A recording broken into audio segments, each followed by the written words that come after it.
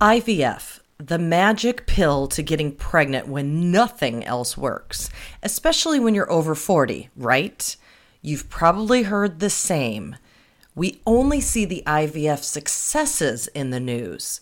Chrissy Teigen, Brooke Shields, Celine Dion a million years ago, and then there was the Janet Jackson baby delivery at 50 years old. Today, we're talking about the real story of IVF. And one big secret other people may not tell you. I'm in my 40s. And I'm in my 50s. We're Ted and Catherine, and this is Parents After 40. I was a television executive producer for 20 years, and now I'm a public speaking and media coach. And I've worked in healthcare technology for about 20 years. I built my own company, and I wanted to build a family. But Ted had cancer, and we knew having a baby would be tough.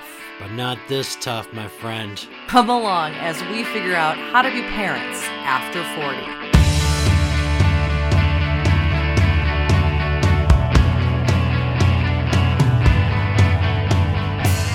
A few months after getting married, we found ourselves in the office of a big fertility clinic in Chicago. After trying IUI and having a miscarriage, we were sure that IVF would be the magic bullet. That we would be pregnant soon again, and that it would go all the way. We thought it'd be easy. We thought they'd do all the work. They'd mix the sperm and the egg and put it in place in the exact placement. That's what we thought. And in my head, I thought I'd be giving birth at 40 years old. I had this schedule, this rundown in my mind. We happened to get engaged at 38. Then we got married at 39. So I was like, baby at 40, let's get moving here. But my timeline would soon be blown completely. Everyone I knew in Chicago from my TV career who needed IVF got pregnant with this one doctor. So I didn't really do I didn't do any research actually. He's the only doctor I'd heard of. So when it came to IVF, he was the only one I heard of that did this kind of medicine. And I just figured he was the man. But we soon realized after 1 year into IVF that it's a business like anything else. He had successful numbers, and he had to sell those numbers. And I get it. But it meant we'd be treated like a statistic instead of looking at us as people. Catherine was over 40, but she had some great eggs. I had banked my sperm over 10 years ago, so we really thought we could conceive our own child. After 2 rounds of IVF, that doctor offered us the little secret that lots of women over 40 use to conceive. We weren't ready to do it, and he was not listening to us. So we ended up going to another doctor where we had beautiful success. And that secret the doctor offered us is coming up. I want to tell you about that at the end of this podcast. But first, here are 6 things you need to know that we did not know before embarking on an IVF journey. Number 1. IVF is a constant and frustrating waiting game. And I'm not a very patient person. Waiting sometimes an hour to be seen by the doctor. This happened every time we went to that first doctor. He ran a huge practice, and seeing him was the biggest time suck. Waiting to have your blood drawn, sometimes every other day, to see where your hormone levels are and how many follicles your ovaries are showing. Yes, and then waiting to find out, and sometimes at the last minute, when they'll take the eggs out, and changing and rearranging our schedules. Then waiting to see how many eggs were actually retrieved. And then waiting again to hear if the eggs are fertilized and became embryos. And then waiting another 3 to 5 days to hear how many embryos are still growing and would be available for transfer or PGS testing. And then again, waiting for the PGS testing results. Then waiting for transfer as you work on building up this uterine lining. So while you're waiting to put the embryo in you, you have to go in for monitoring to make sure your lining in the uterus is thick enough for implantation. And then waiting for a date for the embryo transfer and shuffling your schedules around again and again. And then waiting 11 long days, the 11 longest days of your life, to see if you're pregnant, while they keep pumping you with all this progesterone, which gives you all the feelings that you're pregnant, like sore boobs, etc. Waiting to see if you'll miscarry. And then waiting for ultrasounds and blood results and hoping you're still pregnant. And waiting to see if this one will stick. It's a soul-sucking waiting game. Number 2, it's a ton of shots. You're going to shoot yourself up with these drug cocktails to stimulate the ovaries and to help you produce eggs. It's a ton of shots. It's no fun.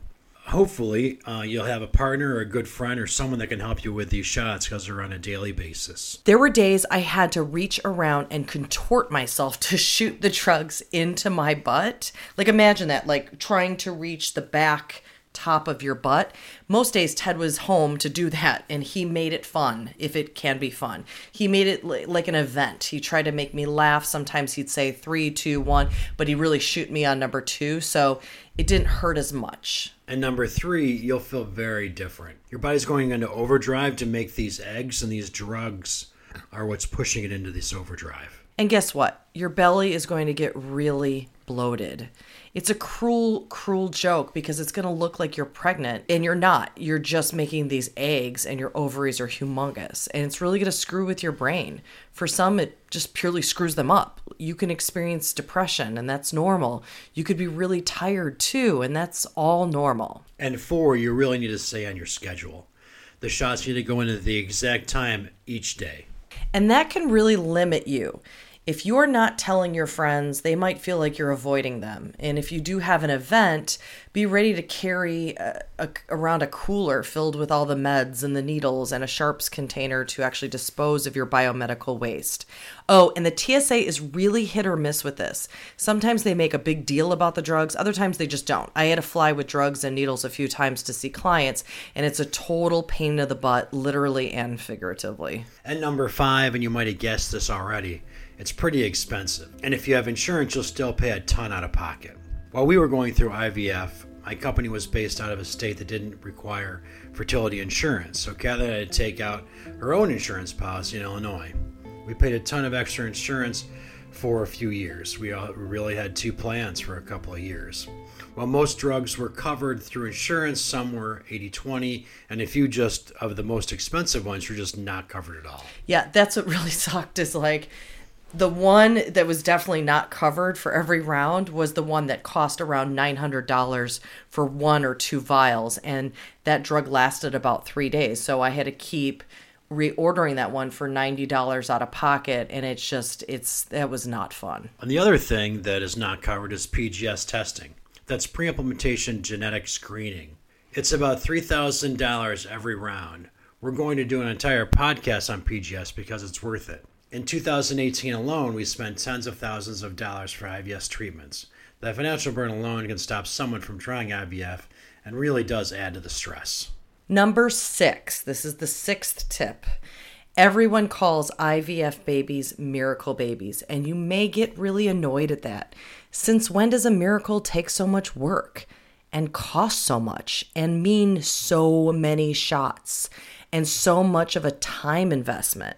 I started to get really annoyed when people said, oh, well, your miracle baby is coming. It's like, in my opinion, all babies are miracle babies, and this should not be reserved as something to say about an IVF baby because this is not a miracle. It's like we worked really hard to get pregnant. All right, now, ready for that celebrity secret? This is something we did not know until our first doctor offered it to us. Fertility starts to decline after the age of 35. So many women and lots of these celebrities you see getting pregnant late in their 40s do so by using someone else's egg. So using a donor egg, using a younger woman's egg that may have a higher chance of fertilizing and then becoming an embryo and then going and having a successful child, having a live birth. Our eggs just aren't as good after 35 and definitely not as good after 42 and 45. Some fertility experts, and I absolutely agree with them, warn that when celebs use this donor egg to have a baby and are not open about it, then it gives false hope to other women. Now, we understand why celebrities wouldn't give that information like, hey, I used a donor egg, but think about the false hope it gives to other couples. And really, unless you get right into the numbers, you just don't think about it. And women think they have plenty of time or can go well into their 40s, but really you don't. We learned that the dropping off point is really about 42, and that's when Catherine still had good eggs. If you Google it, you'll see that the ability to produce eggs and have a successful birth really just drop off a cliff at 42. That's true. So if you want to have a baby, my advice is don't put this off. Don't put this off thinking that you have plenty of time in your 40s.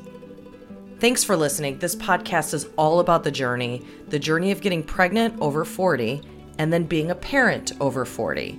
Stick with us along the journey and please share us with a friend who you think may find us helpful or just a little entertaining. Follow us on iTunes, Instagram, or Facebook. If you subscribe to Parents After 40 on iTunes and leave us a review, we'll be able to reach way more people who need a friend like us along their journey.